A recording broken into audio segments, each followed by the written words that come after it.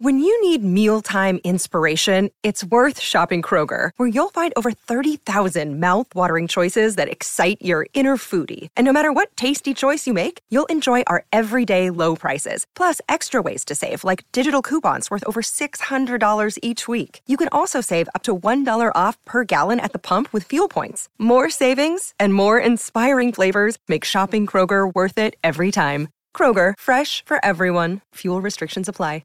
Sorry about the noise. My neighbour's sanding his deck. My motto? Don't work on your deck, play on it. Life's good with a Trex deck. Low maintenance with a 25-year residential warranty. Trex, the world's #1 decking brand. On 1629 SEN Hobart, Jack and Paney with Jack Revolt and Tim Payne.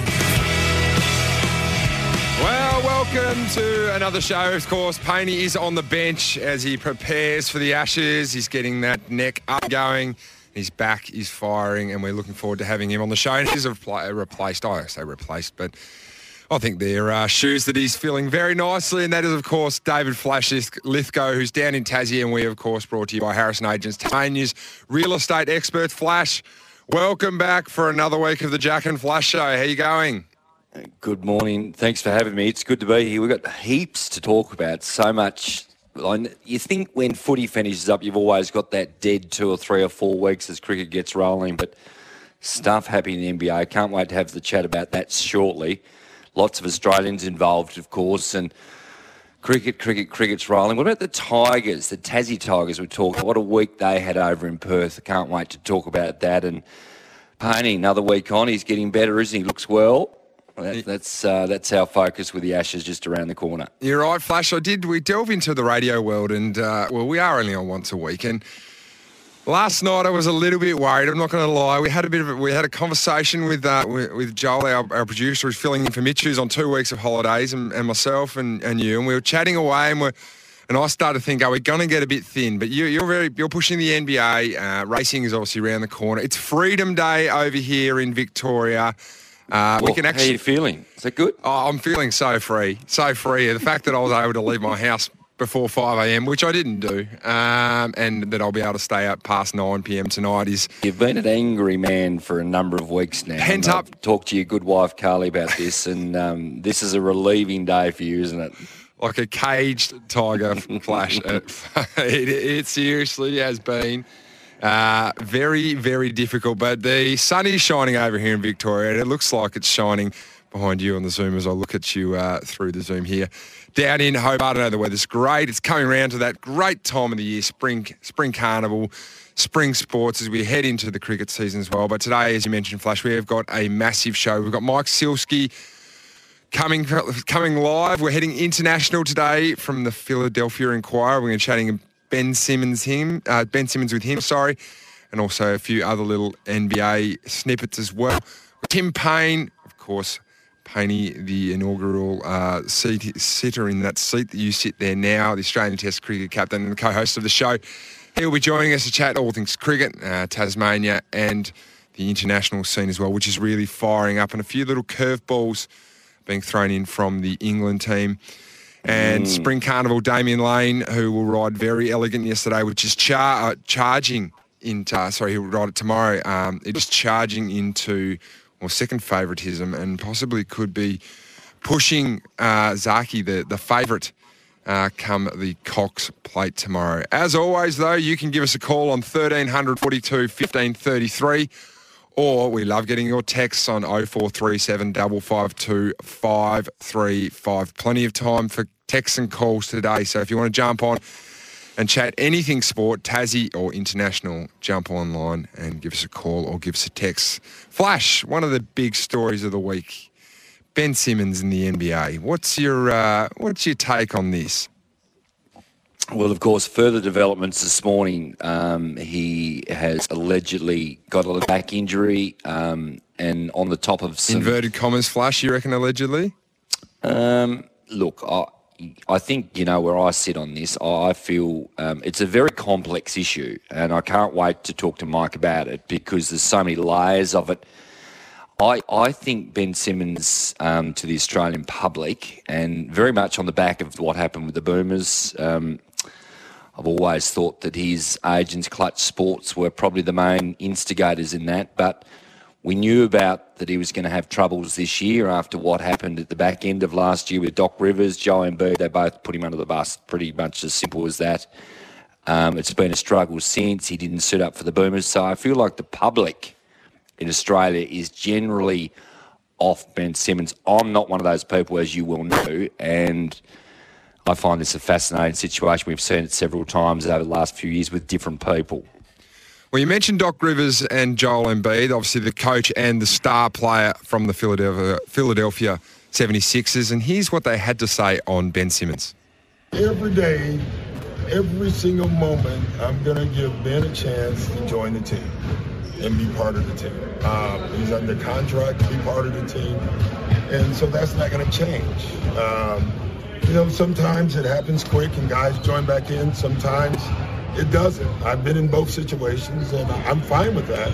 At this point, I don't care about that man, honestly. He does whatever he wants. That's not my job. That's those guys' jobs. I'm only focused on trying to make the team better, win some games, play hard every night. Well, sort of two different takes on it, really, wasn't it? Can I just right from the top here? I've got the biggest watch on Joel Embiid, and you want to talk about a captain, a leadership in a club, and what he displayed. He never, ever, ever took any responsibility for Game 7 loss against the Hawks. We know about Ben's struggles. We know about his jump shot struggles, and offensively he went to order. He did keep Trae Young to 5 from 20 from the field that day, by the way, which nobody talks about. But he put him under the bus that time. Do you know Embiid had 9 turnovers in that game? He has never, ever once put his hand up and sort of said, well, that's what you do as a leader. It's on me. And this is what started this momentum. You've got to go back another year, of course. They obviously tried for Harden and it nearly went through. It hasn't happened.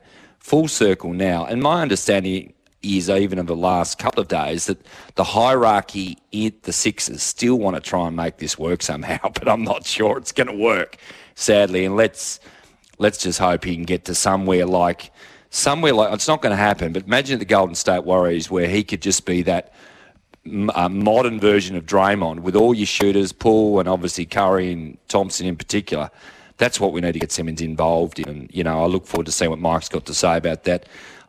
Mate, Joel, I just can't stand that bloke. I'm completely off him.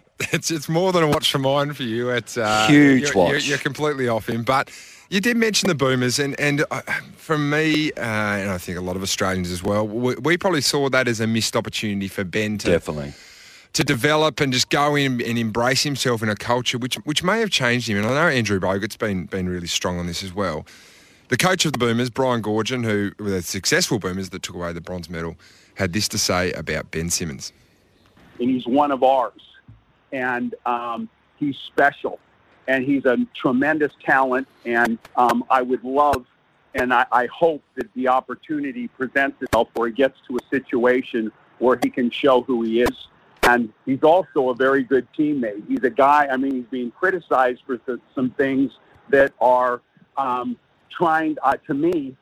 he's conscious of getting other people involved in the game. It's what he does. And what you're asking is really, really difficult. And I'm not there. It's not my situation. I look at the kid as being part of our family. And I hate when I use the word disappointment that he's where he is right now. Of course, there is Brian Goorjian, the coach of the Boomers, on Gary and Tim. Completely different take on it. It's you got to remember, Ben Simmons is 25 years of age and a multi-million dollar deal. Been given everything under the sun. Sometimes it's just you need to bring guys a little bit closer to get more from them. I just think back to now. If let's say Tokyo was this year and he had that opportunity, it would be an absolute no-brainer for Ben Simmons to go and play for the Boomers. Get around guys, because you look at the Boomers, and Jock Landale's a guy that we like on the show, and you certainly have a bit of a relationship with, and we're looking forward to hopefully getting him on, who's debuted yesterday for the San Antonio Spurs. But that type of player, Paddy Mills, Matthew Dellavedova, They're the heart and soul of their basketball teams. Ingles, Baines, go through them all. They're not stars, but they are the glue men. You build culture around them, and just for him to spend some time around those sort of guys, I reckon was an absolute missed opportunity, unfortunately, from Ben and the people that support Ben and guide Ben. There's no doubt about that, and it certainly was a missed opportunity, and I was very, disappointed, and more so I feel like where he's been guided. It's very American, clutch sports. You and I are very obsessive American lovers, of course, but clutch sports have really controlled this narrative, and for them, going to play for your country, Australia, they wouldn't have even seen 1% of relevance why that would have helped Ben going forward. Surrounding himself with those guys would have been absolutely sensational. It's a tough situation. He's 25 years of age. He's a 3-time All-Star. He's an All-NBA player. He was runner-up in the defensive... People think he doesn't try. Well, he nearly won Defensive Player of the Year last year. He had a game against Utah when he had 43 points and 13 rebounds on Rudy Gobert. Now, Embiid wasn't playing that game. He actually hit all his free throws too. I think he went 11 from 13 that day from the free throw line. I just want to get him into an organisation where he can be play in the pivot and play that centre point, if you like, and space to move. He's so perfect, Jack. This is the problem with his jump shots and everything else. He's such a perfectionist. He can shoot. He can shoot a three. His form's good. But he just can't allow himself, and that's obviously he's a detriment. He can't allow himself just to be aggressive like that, and I just hope that can change because too talented. We just don't want to see this wasted.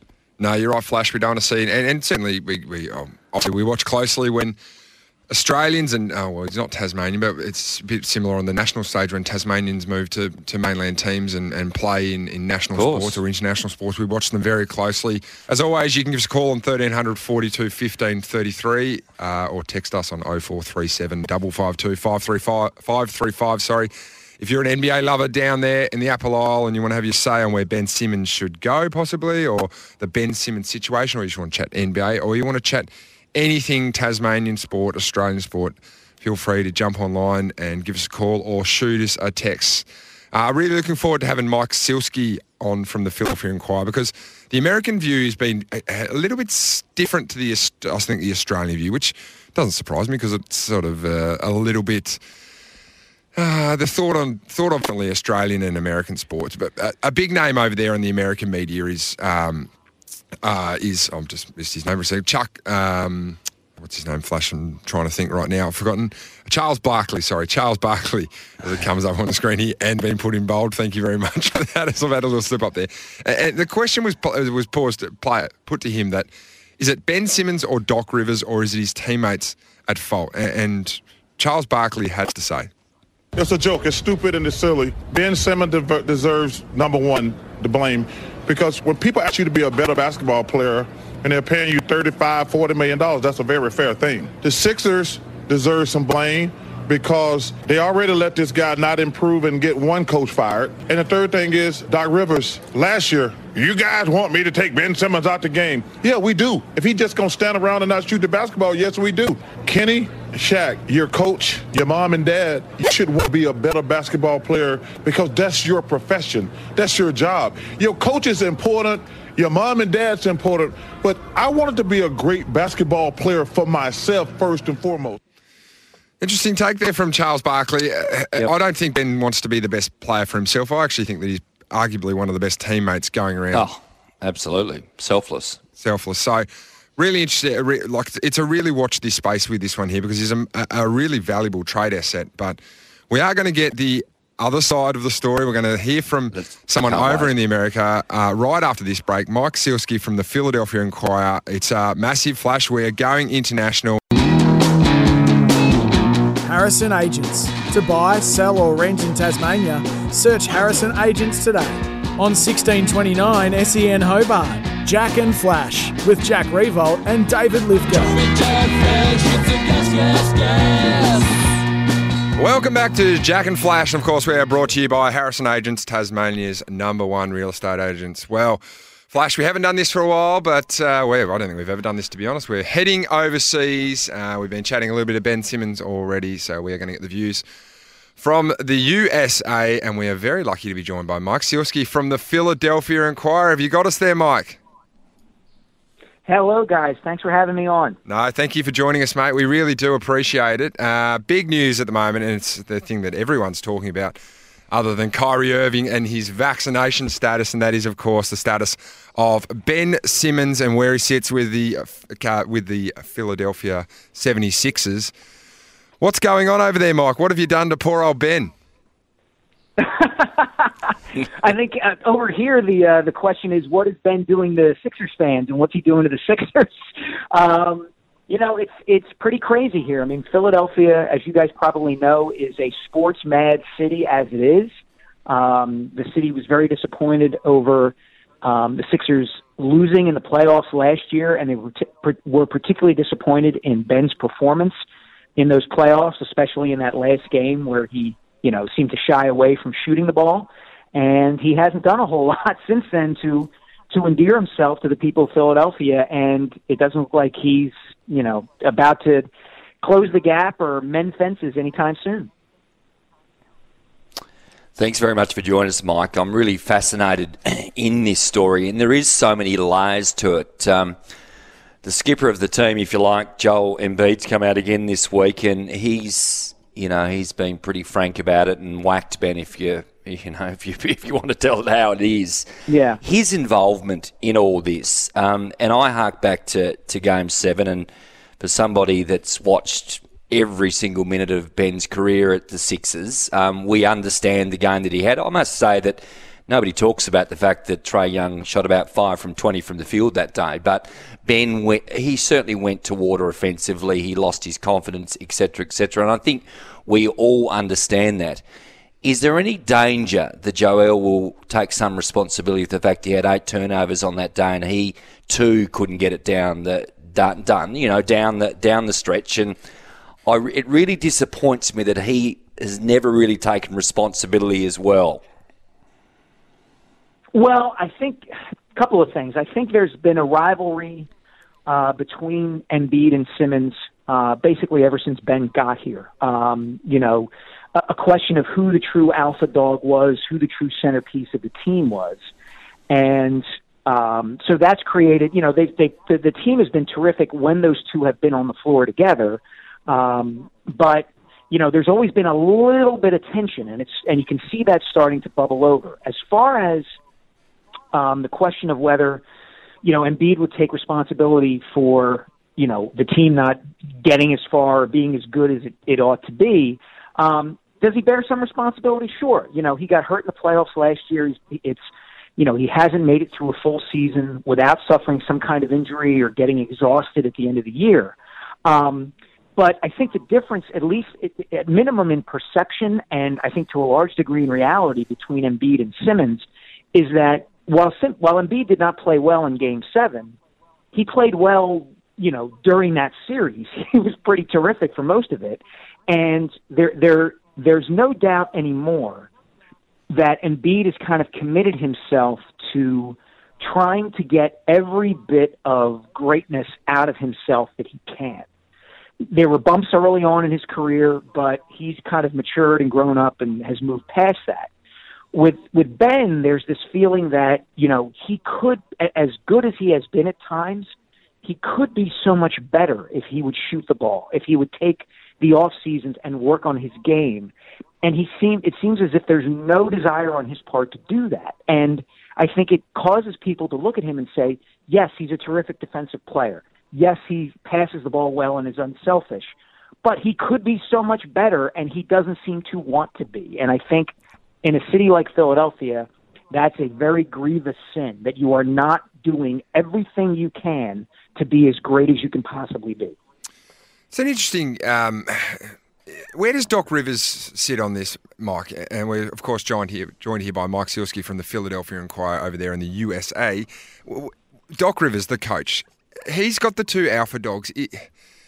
Does the responsibility fall onto him to actually make these 2 superstars of the NBA maybe just take a step back and embrace each other a little bit more. He's the chef. He's the one that should be cooking this all up and making these two great players play together. Is he responsible for these two players butting heads as much as they are themselves? I'm not sure he's responsible for them butting heads, because they were butting heads before he got there. They were butting heads when Brett Brown was the head coach as well. And with respect to his dealings with Ben, one of the things that people around the team noticed last season was that Doc was very reluctant, right up until the moment of after, the post game of Game 7 against the Hawks, where Doc was asked, can you be a championship team with Ben as the point guard? And Doc said, I don't know. Right up until that moment, Doc Rivers was as complimentary toward Ben Simmons publicly as a coach could be. If there was pressure publicly on Ben to shoot the ball more or diversify his game or do any of the things that fans had been screaming for him to do, publicly it was not coming from Doc Rivers. He was very complimentary throughout the whole season with Ben. But what's interesting is Ben had a worse season under Doc than he had in any time previously in his Sixers career. All his statistical categories dropped offensively. And so I'm not sure that Doc's kind of approach worked. And the other thing we haven't brought up that we have to keep in mind here, guys, is that the Sixers, i.e. general manager, team president Daryl Morey, came very close to trading Ben early in the season to the Houston Rockets for James Harden. And once that happened, once it got out that the Sixers had wanted to trade Ben, I think that changed Ben's perspective on the franchise and his desire to be in Philadelphia completely. Mike, it's an interesting point you make there with James Harden, and I wondered whether obviously that was the first point some 12 months ago when that relationship started to fracture somewhat. Going forward, my understanding even of the last 48 hours, the hierarchy at Philly really wanted to try and make this work. And I guess that's twofold in terms of they want significant trade value back. How much has the trade value been damaged over the last few days, or even going back to the Atlanta series? That's really where we're at now in terms of the juggling act. What can they get back, from this fractured relationship? Where does Simmons go?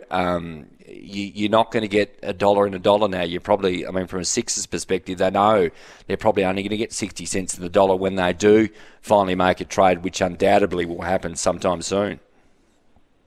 Yeah, that's the question right now. You've got that 100% right. I wrote a column last month. There was an article in the New Yorker magazine that was a profile of Ben's agent, Rich Paul, the power agent in the NBA. And there was a quote from an NBA general manager in that article that pointed out that Rich Paul will do anything he has to do to satisfy his clients. Ben Simmons is a Rich Paul client, and he wants out of Philadelphia. So what we're seeing here is, I think, especially as you said, over the last 48 hours, a willingness on Ben's part and his camp's part to do whatever he has to do to get out of there. I don't know if you heard the news within the last hour that he showed up at the Sixers facility today, had his back examined. He was having back problems apparently, but nobody quite really believes that. Apparently, Mike, what are you thinking there, apparently? Well, he'd never complained of any back issues before, and then all of a sudden he shows up at the facility and then leaves immediately. And, of course, he was kicked out of practice the other day. As to your point about the question about the trade value, yes, you can make an argument that Simmons' trade value is as low as it can possibly be. So if you're Daryl Morey, you might as well wait and try to, hope that, the trade value for him gets driven back up. But I'm not sure how that happens. Every day that goes by that this story lingers and hangs over the team, we throw the word distraction around a lot in sports, but it's true. It is a distraction. It's there all the time. And Doc Rivers and the other players have to deal with it. And, I wonder if they should just, I think your point is well taken. At what point did they just move on and say, we've got to end this fiasco? It doesn't matter. We're not going to get, 100 pennies on the dollar for Ben Simmons. So let's just move him, get what we can for him, and he wins. He gets to go somewhere else. Well, Mike, we really do thank you for coming on board the Jack and Flash show and chatting all things NBA. We could talk to you for hours. Flash absolutely loves our NBA. We're going to make you our official NBA correspondent here. But thank you for joining us and chatting all things 76ers, and we look forward to having you on the show again sometime soon. Well, I appreciate it, guys. Listen, just one quick thing. I enjoyed it very much. I have a book coming out about Kobe Bryant in January. So if you guys want me back on then to talk about Kobe, I'd be happy to. Yes. Very much Good so. on you, Mike. Very much thank so. you. Thank you, Mike. All right. Take it. Well, there you go, Flash. Mike terrific. Sieskies from the Philadelphia Inquirer. This is the Jack and Flash show, but it's time for a quick news update. SEN Track, the new sound of chasing, pacing and racing. Welcome back to the Jack and Flash show. Well, Flash, great chat there with Mike Sieskies from the Philadelphia Inquirer.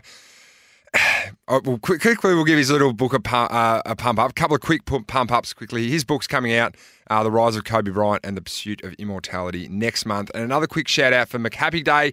It's the lead up to McHappy Day, Saturday, November 13th. Grab a pair of the Silly Socks, as you might have seen on my Instagram Flash, from Macca's for just $5. All profits go towards helping seriously ill kids and their families at the RMHC, the Ronald McDonald House charity there. Available at participating restaurants while socks last.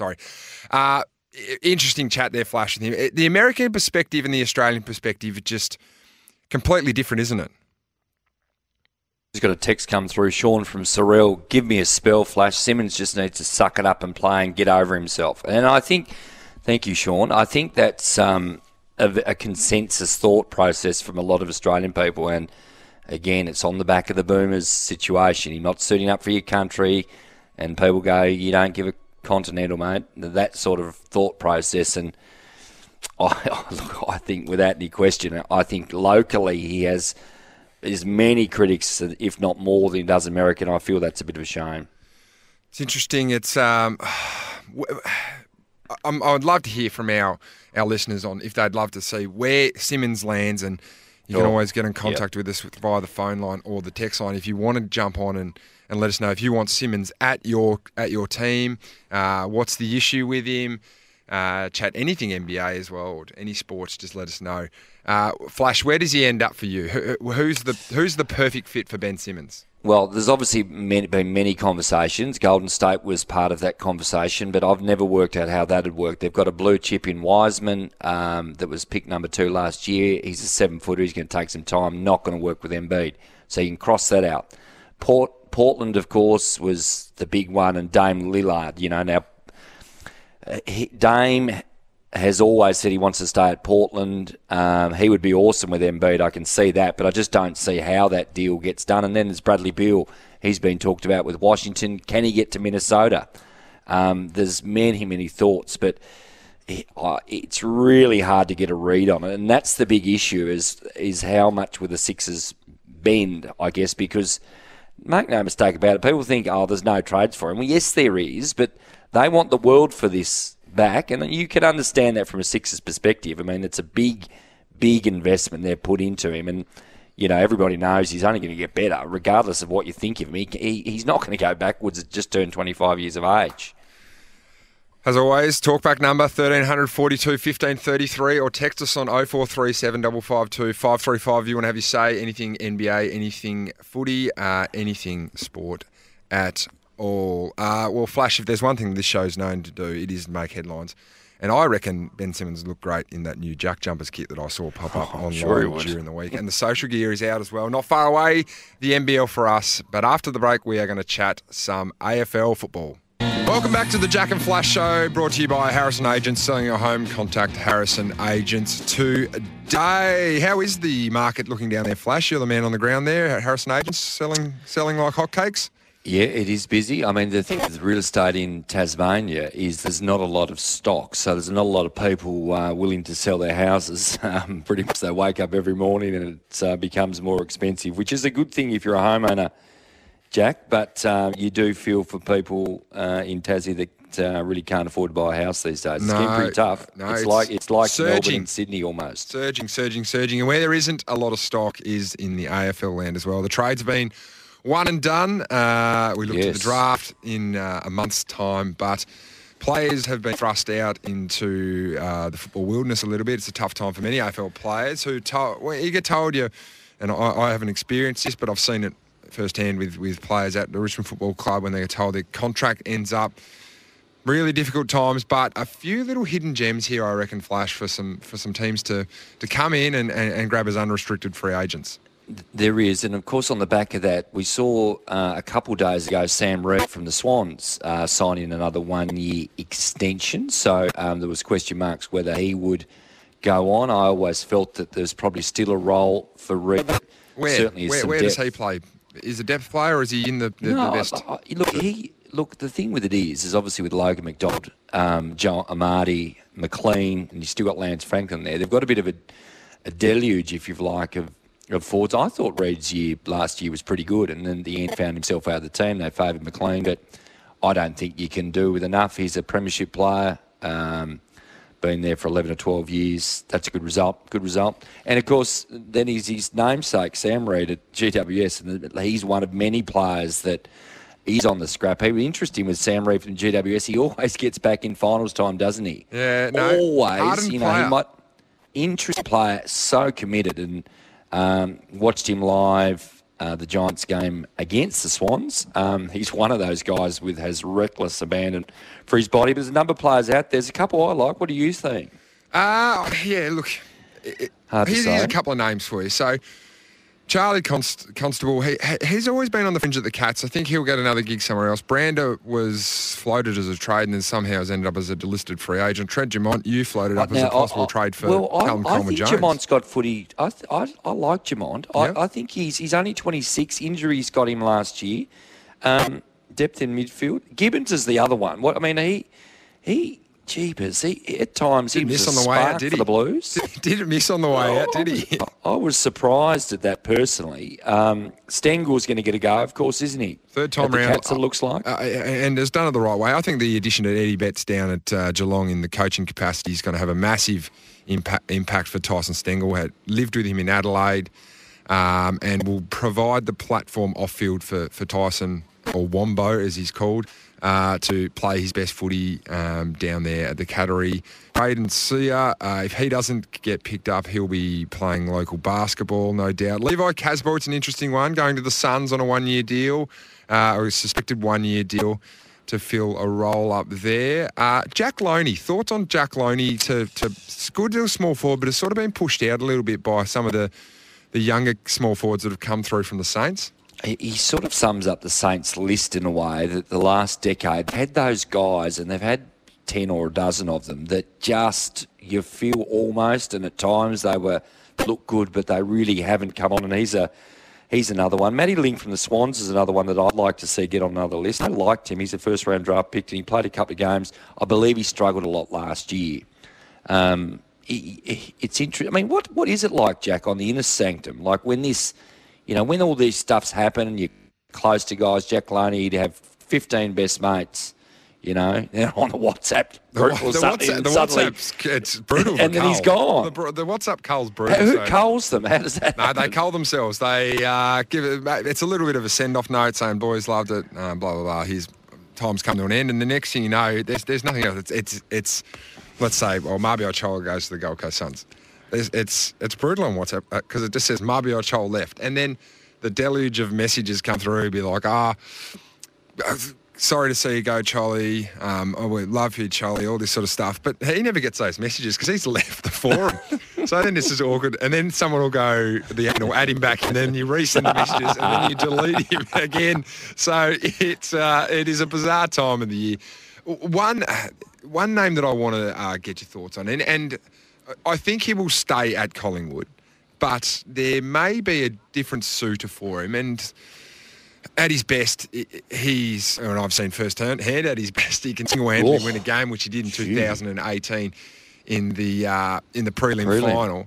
Mason Cox, have you got any thoughts on where he would be best suited? Can he find a club where he actually could buck more again? And actually, obviously Collingwood developed him as a forward, and he really provided a good foil, especially as you said in that prelim.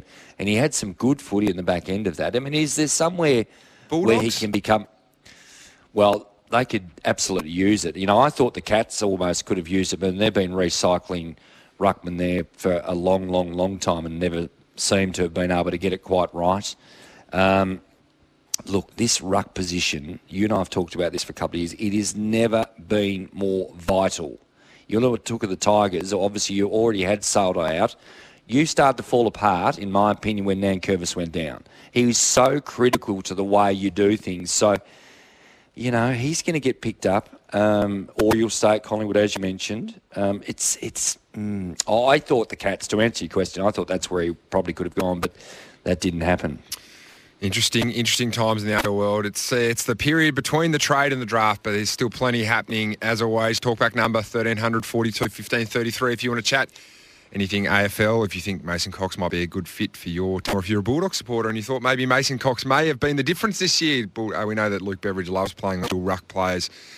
Stephen Martin was injured for most of the year. Or text us on 0437 552 535.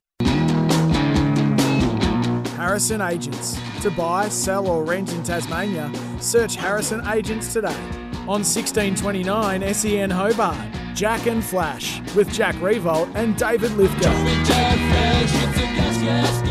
That's a Gas. It's a Jack and Flash show for Harrison Agents. Selling your home, contact Harrison Agents today. Plenty of love for you off the text line Flash. Loving your NBA analysis. They're calling the Adrian Wojnarowski of Australia. I wouldn't have thought so. You do sort of heavy hitting there, putting Mike in his place as well with your thoughts. Off the text line though, Rowan from Burnie, loving the show, guys. I'm a Dogs fan, and I thought they would have gone for a ruckman in the off-season. Mason Cox could be that player. Flash, quick one. Mason Cox, could he have made a difference in this year's grand final if he was wearing the tricolours of the Blues? The Dogs, sorry. Well, I mean, Gawn was dominant, and then Jackson came in and just changed the game almost in that third quarter, didn't he? They were such a strength, and again, we said it across the board, the importance of ruckman is never been more than now. This one comes from Adam in Bellerive. Jack, could Mason Cox come to Tigerland? Well, we've lost Callum Coleman-Jones, lost Mabior Chol, Ivan Soldo's come back off a knee injury. Wouldn't be the worst pickup. It's maybe a few bridges I'd have to mend before it came over to Tigerland. Flash, don't you reckon?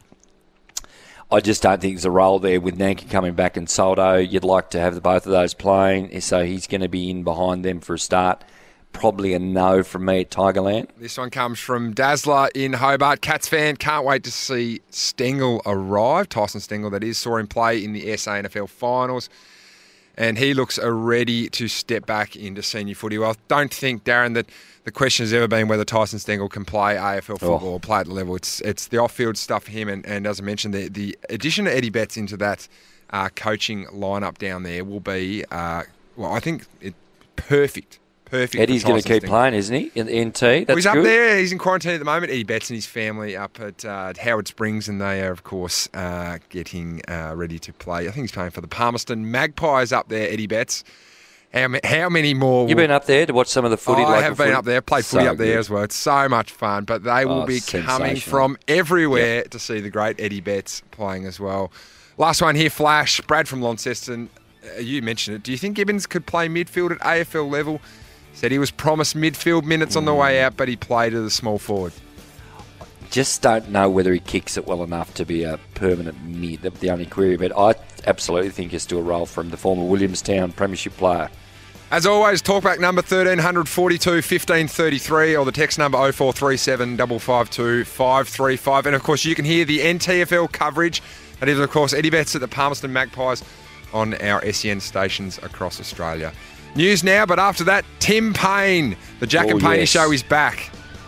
Go the Tigers and go Paney.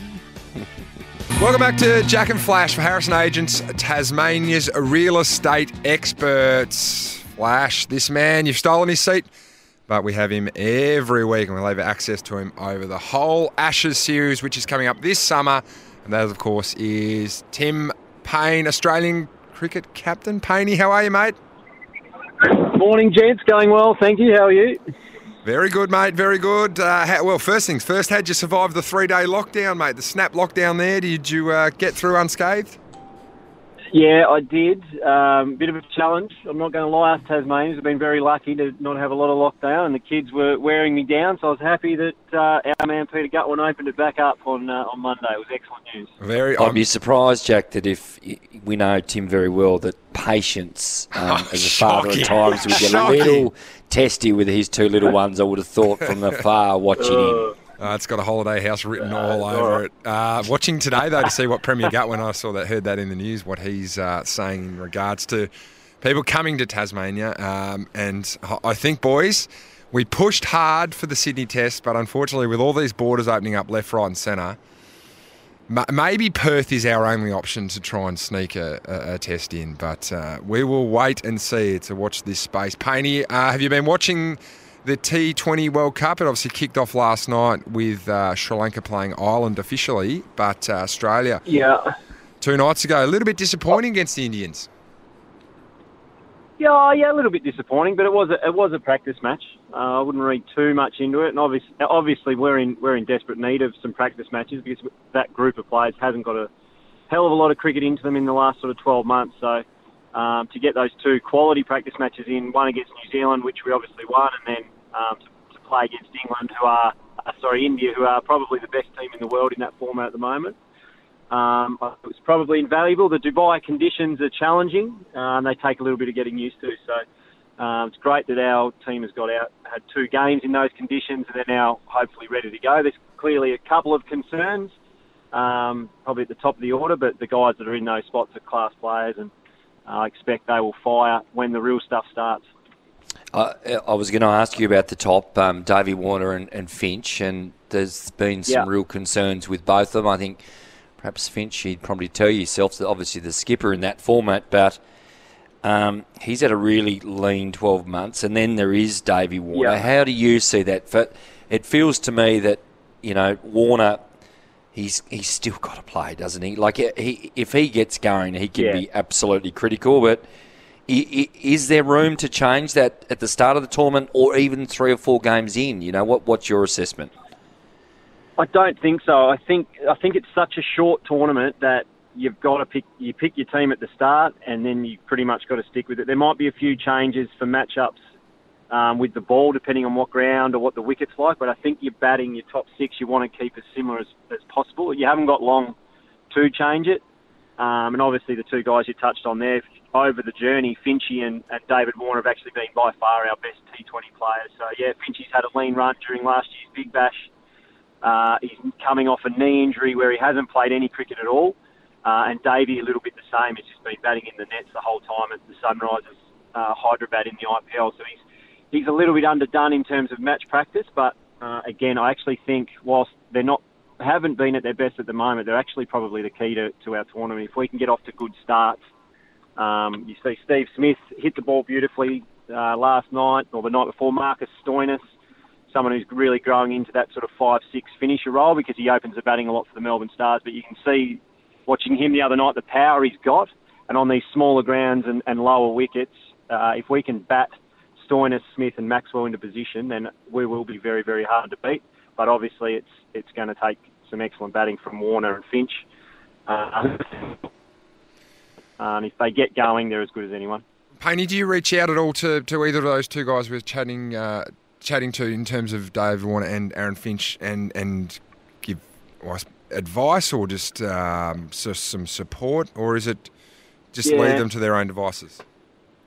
No, I think with Davey, I talk to him a little bit via text when he's away, unless he actually asks for something, which he rarely does. Davey knows exactly what he's trying to do. As I said, I think he's just slightly underdone, but all he needs is the next game. He walks out, gets 2 balls in the middle of the bat, and it'll come flowing back to him really quickly. And in terms of Finchy, then we've got a text that we're in touch a lot, and vice versa. When I'm playing, we're obviously both captains of the teams that we play, so we're there to support each other, help each other through. We understand, I suppose, what each other are going through, so it's nice to be able to touch base and bounce things off Finchy at times. Just touching on Davey Warner, Tim, I've had this conversation with you, but he's a character that from the outside looking in, some people have been not sure how to take him as a bloke, etc. We've seen some of his antics on the field at times. Give your perspective of the teammate Davey Warner for us all. Yeah, well, yeah, we've spoken about it a lot. Flashy is. I think he's misunderstood from a public standpoint. I think he's a terrific teammate. He's one of the blokes you love having on your side. When you cross the line with Davey Warner, you know he's got your back 100% of the time. And yeah, he's an absolute competitor on the field, but I think off the field, what they don't see with Davey is someone who's, he's enormously generous.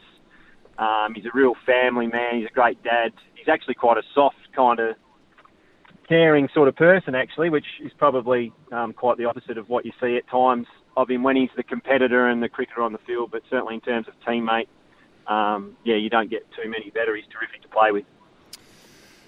Painey, what was the feeling when you found out that the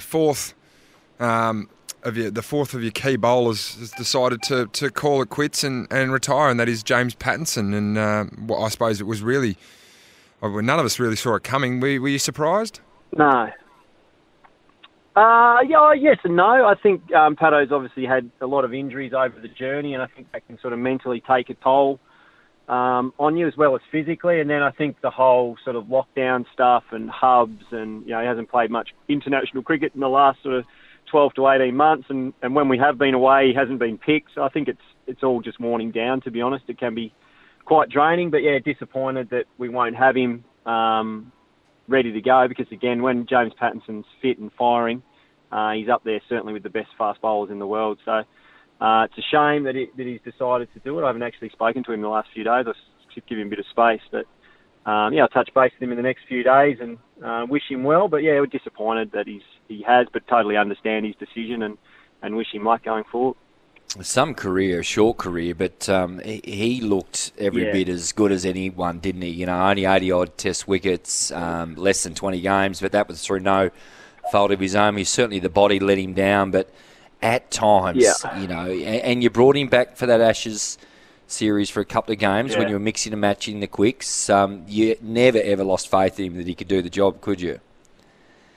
No, absolutely not. As I said, him at his best, even now, he's unbelievably good. And again, we touched on Davey Warner being a great teammate.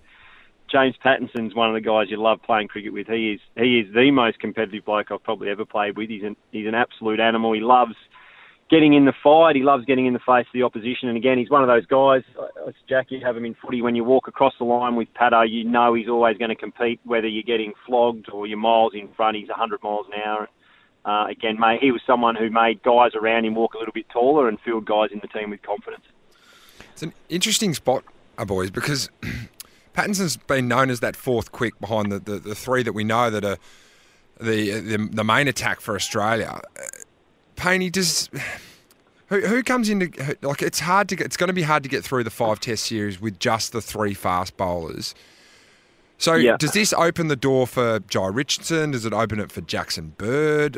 Who do you think are the sort of handful of players that may now possibly play due to Pattinson's retirement?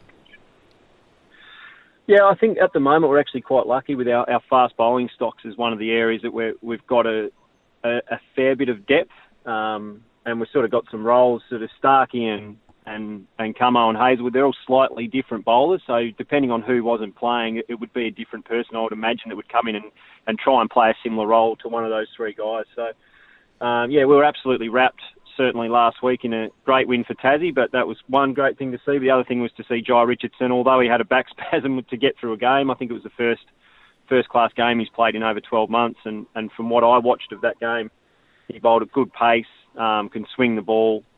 We know he played a test match for us a few years ago. We know how good he is, so we're absolutely thrilled to see him fit and on the park. He also got 50-odd with the bat because he's a handy sort of lower order batter. So we're thrilled that he's back on the park. Jackson Bird, obviously down here in Tassie, he's actually battling some injuries at the moment, so he's yet to play for Tassie this season. You got Michael Neser in Queensland, who's always consistent. He's a terrific cricketer. He bustles away with the ball. He's got good skills. He's missed the last game, unfortunately, he's had a birth of his first child, so he hasn't played either. The other guy who's been really impressive at the start of the season is Mark Steckety from Queensland. He took 10 for against South Australia last week, and again, he's traditionally been known as someone that can bowl quite quickly at times, but at the moment it looks like he's got his game in really good order. He's bowling good areas. He can swing the new ball. He's good on flat wickets. and he's a big, strong boy, a bit similar to Pato, who can bowl all day. So we feel like we've got, plenty of options there with the ball if need be. You want to talk about options with the ball, and I'm not going to look further than this Tassie Tigers squad, Jack, at the moment. If you went into WA and went over to Perth to play some cricket, no Rainbird, Payne, Wade's not there, Ellis is not there, Bird's injured, as Tim mentioned. Is Payne even in our best 11? That's what I want to ask. Well, I wasn't going to go there, but I'll let you perhaps if you want to. But in all seriousness, that was a sensational week from the Tigers. How about that? Yeah, it was a super win. It's never easy to go to Perth and adjust to the bounce really quickly and win. And actually, WA are a very, very good team as well. So, we've got probably 4 or 5 of our best players around the mark out of the team as well. So we're thrilled with the progress of some of the guys in that team. Obviously, Caleb Jewell, good to see him in the second innings go out and play aggressively and score a quick 50 and get us ahead of the game. Wakeham. So I think what we're doing at the moment is everyone stepping up when we need to. Bo Webster, the captain, made a cameo in the first innings, took a few wickets. Lawrence Neil-Smith was fantastic, 5 in the first innings and 70-odd with the bat. It's good that we're not relying on too few. We're building some real depth and everyone's sort of chipping in and playing their part when they have to, and that's what good teams do. I wouldn't say we played near our best in Perth, but again, when you sort of everyone's contributing, you can win games like that, so it was really pleasing. What about the great man Peter Siddle? Big City. He was there at the end, wasn't he? What about Bo Webster's leadership style, Timmy? He's obviously captained his first Shield game. What does Bo bring to the table? We've seen him evolve as an all-rounder the last couple of years, and his bowling just becoming more consistent all the time. He's got a real role in that team now. What does he bring to the table from a leadership perspective? Yeah, from a leadership perspective, he's one of those guys who sort of he attracts your teammates around him, so he's really good at bringing teams together and building that kind of morale. I think his actual captaincy stuff is probably quite new at, but I think he's a real natural leader. And again, with myself and Wadey and Jackson out of the team and a few others, it's a great opportunity for Bo to practice or to captain 5 games, get some experience, because I think he's probably the long-term captain of Tasmania. So he's got that real natural leadership about him, and I think in the next sort of 4 or 5 months while he's doing the job, he can grow and evolve even more so, and the experience will hold him in good stead for going forward. But he's one of those guys who attracts people to him. He's got that sort of personality, and guys love having him in the team. So it's great that we've found a really good role for him, which is that number 7. He can come out and counter-attack with the bat, and as you said, his seam-up bowling's actually very handy. He's 6'6", whatever. He can also bowl some off-spinners, and he's actually one of the best slippers in the country as well. So he's playing really well at the moment, and I think his confidence is sort of going through the group really quickly. Well, Paney, this feels like it's been, it's certainly a big build-up for the Ashes, and it deserves the big build-up, and we're trading barbs at the moment with the English. A lot of the barbs are coming from this show, and you're throwing them. We're quite enjoying it as well. Ben Stokes, it was nowhere near on the radar, and we sort of started hearing a few rumblings that he was back in the nets and looking fit and looking right, and then Nathan Lyon spoke during the week about wanting to have Ben Stokes and the best England out here. Jimmy Anderson had a bit of a crack back at you, and I'll read it off. This is it, Jimmy Anderson speaking. It is dangerous to start talking like that, especially when we already have one player missing because he's looking after his mental health. Anderson told UK's Daily Telegraph. I don't think you ever mentioned that, did you? He's just absolutely made that up, hasn't he? Yeah. Jack, we've been over this enough. I know what I said. We know what we said, and they can build it up to be whatever they like. But I'm not going to get stuck into that side of it. I'm going to leave that well alone. It's obviously that is a very, very serious issue, and one that I certainly take seriously. I know Australian cricket, we've had plenty of our own issues, and a lot of sportsmen around the world have had issues with that. So I'm not going to get into that. That's apart from to say that's clearly an issue that I absolutely respect, and have a lot of time for people that are struggling with that side of life, not just in cricket. So, yeah, I'm not going to go into that. That certainly wasn't what we were talking about. No, completely misread completely misread it, Jimmy Anderson, and got it absolutely wrong. We want Ben Stokes here, and we want him playing because, like Nathan Lyon said during the week, we want to be playing the best England, because when they walk home zip and 5, we don't want them to have any excuses. So we want the best team out here. Quick one on Will Pekoski. It's looking a little bit more promising than it was this time last week. Yeah, I hope so. He's doing a little bit. He's sort of up and about. I don't think he's back into cricket yet, but my conversations with him, he seems in really good spirits. He's giving me plenty of lips, so that's always a good sign. And as we said, we're obviously keen to get him back on the park playing cricket as soon as he can, but at the same time we understand the seriousness of the issues that he's had, so we're in no rush. He's a young man, he's got plenty of time ahead of him. If he's right to go, then that's fantastic for us. If he's not, then we'll be sort of led by the experts in that field and Will himself, and we just want to get him healthy and fit, and then we'll see what happens from there. Two little quick ones before we let you go, Painey, and thank you for joining us. Tim Paine, Australian cricket captain, and leadership of this program as well. Yourself, how are you tracking along? Are we still expecting to see some Shield cricket view before the first Ashes test? Yes, we are.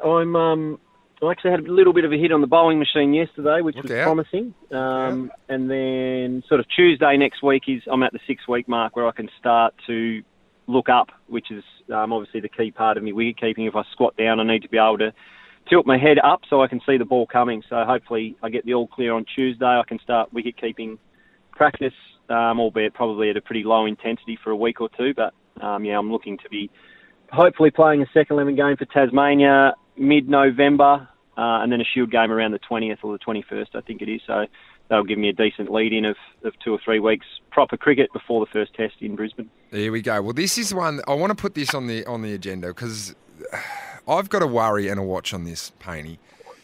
Our man Flash Lithgow is very, very active on social media and loves connecting with an up-and-coming star. And there's a very famous, late great Danny Frawley always used to try and get Plugger on the radio, and he'd have an excuse every week why Plugger couldn't come on the radio. Jock Langdale is a NBA basketballer who plays for the San Antonio Spurs, and Flash promised that he was going to come on the show this week. And this is starting... He promised that 8 weeks ago. Didn't he? And Jock played 4 minutes and made his NBA debut for the San Antonio Spurs yesterday, and we look forward to him pushing on from what was a very successful Olympics. This has got a few little murmurings about it that I think that Flash may have over-promised here. And Flash, he must be on the show next week, otherwise you are going to be called a myth. Look, excuse me, I want him to cancel his training this morning at the same time it was on, but I couldn't get him to do that, Jack. But no, good result to see Jock at a few minutes. He had a week or so off with a back injury too, but he's... No, we don't want excuses. We don't want excuses, Flash. Are you sure it's him? He's good. Yeah. Is he sure it's him, or I reckon you've been catfished? No, he's good. He's good. Very good. Well, Painey, thanks for joining us, mate. Best of luck with the recovery, and we look forward to chatting you next week and seeing what the English fire back from today's little extracts, mate. So good luck with the recovery. Yeah, always look forward to that. Barmy Army will have something for us, and Flash, if you are having problems getting him on, mate, don't feel you can use Jack and my name if you like, mate. Very good. Tim. Very good. Thank you, Tim. Tim Paine there, Australian Test cricket captain. Well, up next, we're going to grab a break, but up next after that, we're going to chat all things vaccination. It's the big thing over here in Victoria, and it's the big thing in the AFL world. Harrison Agents. To buy, sell or rent in Tasmania, search Harrison Agents today. On 1629 SEN Hobart, Jack and Flash, with Jack Revolt and David Lithgow. Welcome back to the Jack and Flash Show, of course, brought to you by Harrison Agents, Tasmania's real estate experts. Flash, well, it is the thing on everyone's lips at the moment, especially if you're in Victoria, New South Wales. Vaccination status and vaccination numbers. Victoria charging out of lockdown today into what is pretty much still lockdown, but it's Freedom Day. They're calling it Freedom Day over here, Flash. Bill Gibson. Yes, but it hasn't been, a lot of industries have been affected by vaccination status and mandatory vaccination status. And the AFL, until now, has been guided by government guidelines. So, of course, players in Victoria and New South Wales, if they would like to train, which a lot of players still are doing, they're going into their facilities to train as essential workers due to gyms being closed here in Victoria. So players have had to have it done if they want to use those facilities. But the AFL has now mandated that every player, AFL and AFLW and staff member must be vaccinated, double vaccinated. And this will have to happen by February next year to take part in round 1 next year. Interesting one, interesting status. It's certainly divisive, the whole mandating of vaccinations. And here is Andrew Dillon, the AFL Executive General Manager of Football, on the vaccination policy.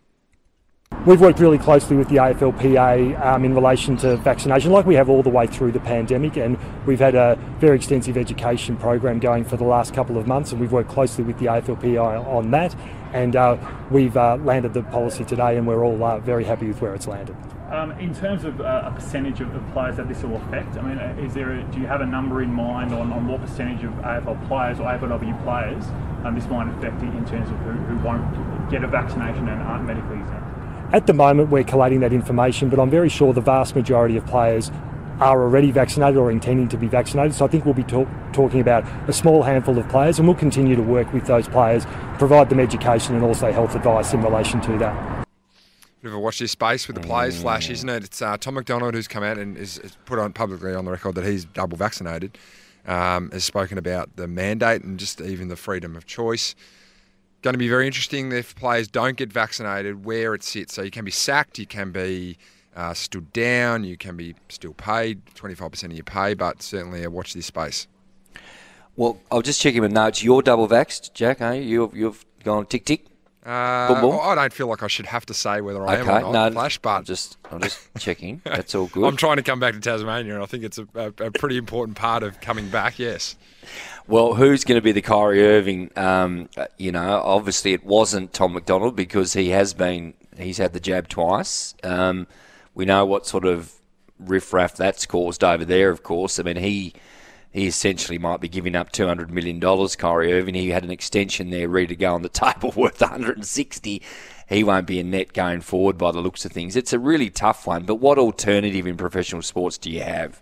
Really, let's be frank about it. Well, none at the moment because it's been mandated. So I think. But no, from the perspective of leadership at the top of the AFL, with people making the decisions, obviously in discussion with the right medical teams, there's no alternative in the modern society as we know it. I mean, did anyone really like having a jab? I couldn't think anything worse. When I had my first one, I was like, I really just don't want this. And then I had my second one. I pulled up okay, which was good, thank goodness. Courage. Because a lot of people didn't, but no one wants it. But You've just got to conform in the end, don't you? And it's going to be very hard to live life without having your vaccination status. Of course it is. And the boosters will be rolling around the corner very, very soon. We're going to grab some news headlines now, but after that, we're going to have Damien Lane, the champion jockey, who'll be riding very elegant, second on betting, winner, and charging with the rain coming. SEN Track, the new sound of chasing, pacing and racing.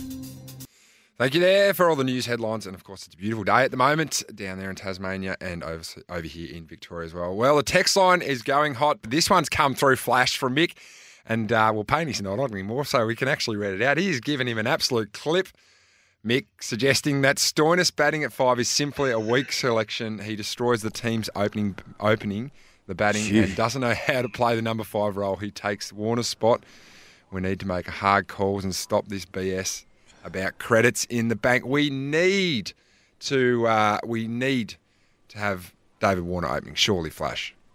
I think so. There's queries on that batting lineup. Obviously, you got Wadey keeping at the moment, 2 batting 7. There's just too many concerns for me going forward into this cup. But can Finch get going? That's the key. Can Finch and Warner get going? Tim is very right. That experience at the top and get them going. Mitch Marsh is obviously now seen as the most destructive player in that team. That's a little bit yet to be seen for mine. Mitch has always just got an extra opportunity or two along the way, hasn't he? But that's another conversation for another day. But he's a very good 2020 player. I've got my concerns about this tournament. I'm not sure they're travelling that well. It's going to be interesting to see if they can put it all together. It's a short format, and literally you just need a couple of, as Paney said, a couple of ones out of the middle for some of our better batters. That's right. And it can flip like a coin, really. So I want to chat a little bit, though, Flash, about WBBL. And we've got Damien Lane coming up in the show. He didn't answer the call the first time, so we've had to push him back a little bit, but we'll have him in about 10 minutes. Do you want me to try him? Do you want me to try him, mate? You've potted me before about my sources. Hey, we'll see when he comes through. Trials are running a little bit late for Frosty, but he'll be online very soon. Bit of WBBL, and it's been the centrepiece of Tasmanian sport at the moment, obviously due to the fact that we've been relatively COVID-free and we've been able to still get games away in that 3-day lockdown, Flash. What's it been like down there? Because we are the hub of women's cricket at the moment, playing the BBL out of Belrive. It's terrific, and the cricket's been excellent. The Strikers and the Sixers, the two teams at this stage going well. Strikers undefeated after their couple games. The local ladies and the Hurricanes, two very tight losses. They could have easily won their first two games, but got a great result against the Stars the other day. Rachel Priest, the New Zealander veteran, what an amazing 100 she made. Amazing, wasn't it? 107 off 65 balls. And we don't see that in T20 cricket a lot. And we don't see it in women's T20 cricket a lot as well. It's just an amazing knock, a great captain's knock by Rachel. Yeah, so and shots all over the park, 10 fours and 7 sixes, sensational. So they're very deep, the Hurricanes. Their bowling lineup is outstanding. We're actually hoping that SEN, we might have some broadcast in the future with the WBBL, because it's a great thing that people are interested in. It gets better every year. We've talked about this ad nauseum, I know, but the ratings have been sensational, by the way, on Fox and 7, and so they should be. They've got international players in every team, and so heading up to Launceston, of course, over the next few days for the cricket. The Hurricanes playing tomorrow, and then there's more games at UTAS on Sunday and Monday and Tuesday. So the folks of Launceston can get their opportunity to go and watch, and they'll get some good crowds up there for sure. Where do the Hurricanes sit, you reckon, Flash, in terms of their prospects for winning the whole tournament, or finishing high up and getting the now double chance which you get in the new WBBL? Well, they're obviously 3 games, 1 win and 2 loss, but a very good net run rate after dispatching the Stars the other day. I think they're absolutely a finals team. They've been building under Sally-Ann Beams. They've had a tough couple of years, but they really have got a squad together, I think, which can compete. They've got stars across the board. They've got the best opening bowling duo there, so they've got to get that done. So their next game is tomorrow against the Strikers. So that's the team we talked about, Jack. They're on top of the ladder, so that's going to be a real gauge on how they're travelling. But no, it is great. We've been very fortunate to have the cricket down here, and it's been excellent. Of course, the people can. There's a few days there you couldn't go and watch it. You can now, of course, but in Launceston, no concerns, no COVID in Launceston. Jack, in the north of the state, they're going well up there. No, they certainly are, and we are watching the Hobart Hurricanes very closely. They're playing very well, and Tasmanian cricket is in a great spot at the moment. Up after the break, though, we are going to be chatting with Damien Lane, champion jockey. We've got the Manikato and we've got the Cox Plate around that Moonee Valley Carnival, which is rolling around. So up next on Jack and Flash, Damien Lane, right here on SEN Hobart. Harrison Agents. To buy, sell or rent in Tasmania, search Harrison Agents today. On 1629 SEN Hobart, Jack and Flash with Jack Revolt and David Lithgow. Welcome back to the Jack and Flash show, brought to you by Harrison Agents, Tasmania's real estate experts. And as always, you can hear all of today's interviews, all of the little nitbits we've talked about on the SEN app on the podcast page there. Still haven't got Damien Lane on the line, Flash, but he's going to get back to us hopefully sometime during the next 5 minutes. Otherwise, I will be going on to the Jock Langdale heap there and not coming through with guests. But it is big time in racing Spring Carnival with massive time in racing. Of course, last week, Caulfield Cup won by the favourite Incentivised quite easily as well and gets a 1.5 kilo penalty. What a win. To go into the Melbourne Cup. And some betting agencies, Flash, have already paid out on Incentivised winning the Melbourne Cup, which is quite interesting. $6 million they paid out. Up 1.5 kilos, and obviously the further 800 metres, we've all been around long enough to know that there's always a significant difference from, well, when you go from the Caulfield Cup to the wide stretches of Flemington, another 800 metres, of course. I mean, I think back to many, many years ago, and my most dominant memory is the Might and Power win in the late 90s, 97, I reckon, from memory, on the Caulfield Cup, and it absolutely streeted them and won by 6 or 7 lengths. Now, it did win the Melbourne Cup a week and a half later. However, it won by a lip. Doremus flashing down the outside, who'd won the Cup previously, of course, got beaten by that short half head. So you just don't assume that it's gonna run the 2 miles, and it looked like it absolutely will. Don't get me wrong. I'm just probably making the case that it's a different year. Look, what we know is the internationals aren't there, Jack. So you're losing a bit of that real depth from the Europeans that obviously run the 2 miles and beyond so much more often, don't they? So. But that's that. But look, there's no more focus than the Cox Plate this weekend. Is Daryl going to be there? Is Daryl still there singing horses, Jack? What is it? Surely they can wrap that up, can't they? Time honoured. I've had this discussion with so many people about it. People love Daryl Braithwaite. Good on him, by the way. But we just keep wheeling him out. Is he back there again this year? I think it's inevitable. As soon as the Cox Plate stops being run, that's when Daryl Braithwaite won't be singing horses at the mighty Cox Plate. Well, we have got Damien Lane, champion jockey, on the line. Frosty, 20-time Group 1 winner, mate. What's happened? What's pushed you back, mate? Why weren't you ready to go when I told you? I'm here at the trials at Flemington, and I thought I'd give myself enough time, but of course, when you do that, they're going to run late on you, aren't they? No, very good, mate, very good. Well, it's an exciting time in racing at the moment, of course, last week with the Caulfield Cup, but the Manikato rolls around tonight, and of course the Cox Plate tomorrow, and you'll be riding very, very, very good horse, and last year's winner of the Cox Plate, Very Elegant, mate. How's it placed? Yeah, really good. She's bounced back from a Turnbull run. She's been in really good order this week. Really happy with how she's progressing, and very much looking forward to Saturday. Frosty, there's certainly been a deluge of money. Very much at this time last week, Very Elegant was the one that I wanted to be on, and it's been crunched accordingly. We know its heavy form's good. What did you make of its last run?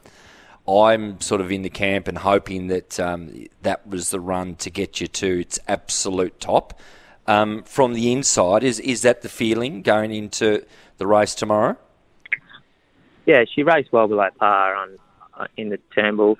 I think she was just a little flat through that run. She had a really big run second up when she won, and I just feel like it might have taken a bit more out of her than what the team first thought. She was a really quiet, placid horse on race day at Flemington when she ran the Turnbull, and that's really unlike her. She's a very bright, almost a little bit hard to handle sort of character normally, and she's really quiet and just put in a really flat performance. So she went down to the beach after that for a few days down at Balnarring and had a few days off and a bit of a freshen, and it seemed to have done the trick. She's really bounced back now and seems in really good form, so I'm hoping that was all it was, and she's on her A game for Saturday. Zaki, the favourite, Frosty, a bit disappointing last start. Do you expect that she would bounce back, or do you feel like you might have her covered? I think Zaki's probably looked just okay both his Melbourne runs. I thought his win at Sandown was okay without being what he'd looked in Sydney. I feel like he's a better horse going right-handed from what I've seen. His run was just okay at Sandown when he won, and then obviously the poor performance last start certainly leads me to think he's more than beatable, and I'm sure he'll bounce back as well, but I think that he's not. I don't think he's all that was hyped up to be the Melbourne way going. Just getting the mail through as well as we speak, Jack and Frosty, that Gold Trip, that certainly the trainers are absolutely adamant that it's right to go. So that's going to be really interesting to play it over the next 24 hours. Damien, the rest of your day, you've got a really interesting book. Elephant's something that really interests me in the Crystal Mile. A bit like Very Elegant's run last start. What did you make of its last performance as your back to the mile this week? He was a little bit disappointing last start. He didn't have a great run in the race. On Thunderstruck, sort of put a lot of pressure on him throughout. I just don't think he mentally handled the Group 1 situation, the high-pressure race. I hate to say it, but like he might have, he's had a big prep, so I thought he might have been coming to the end of it. The trainer seems happy with him, so hopefully that's not the case. He gets to race, set weights on Saturday, so from a good draw, so hoping more than expecting that he'll bounce back.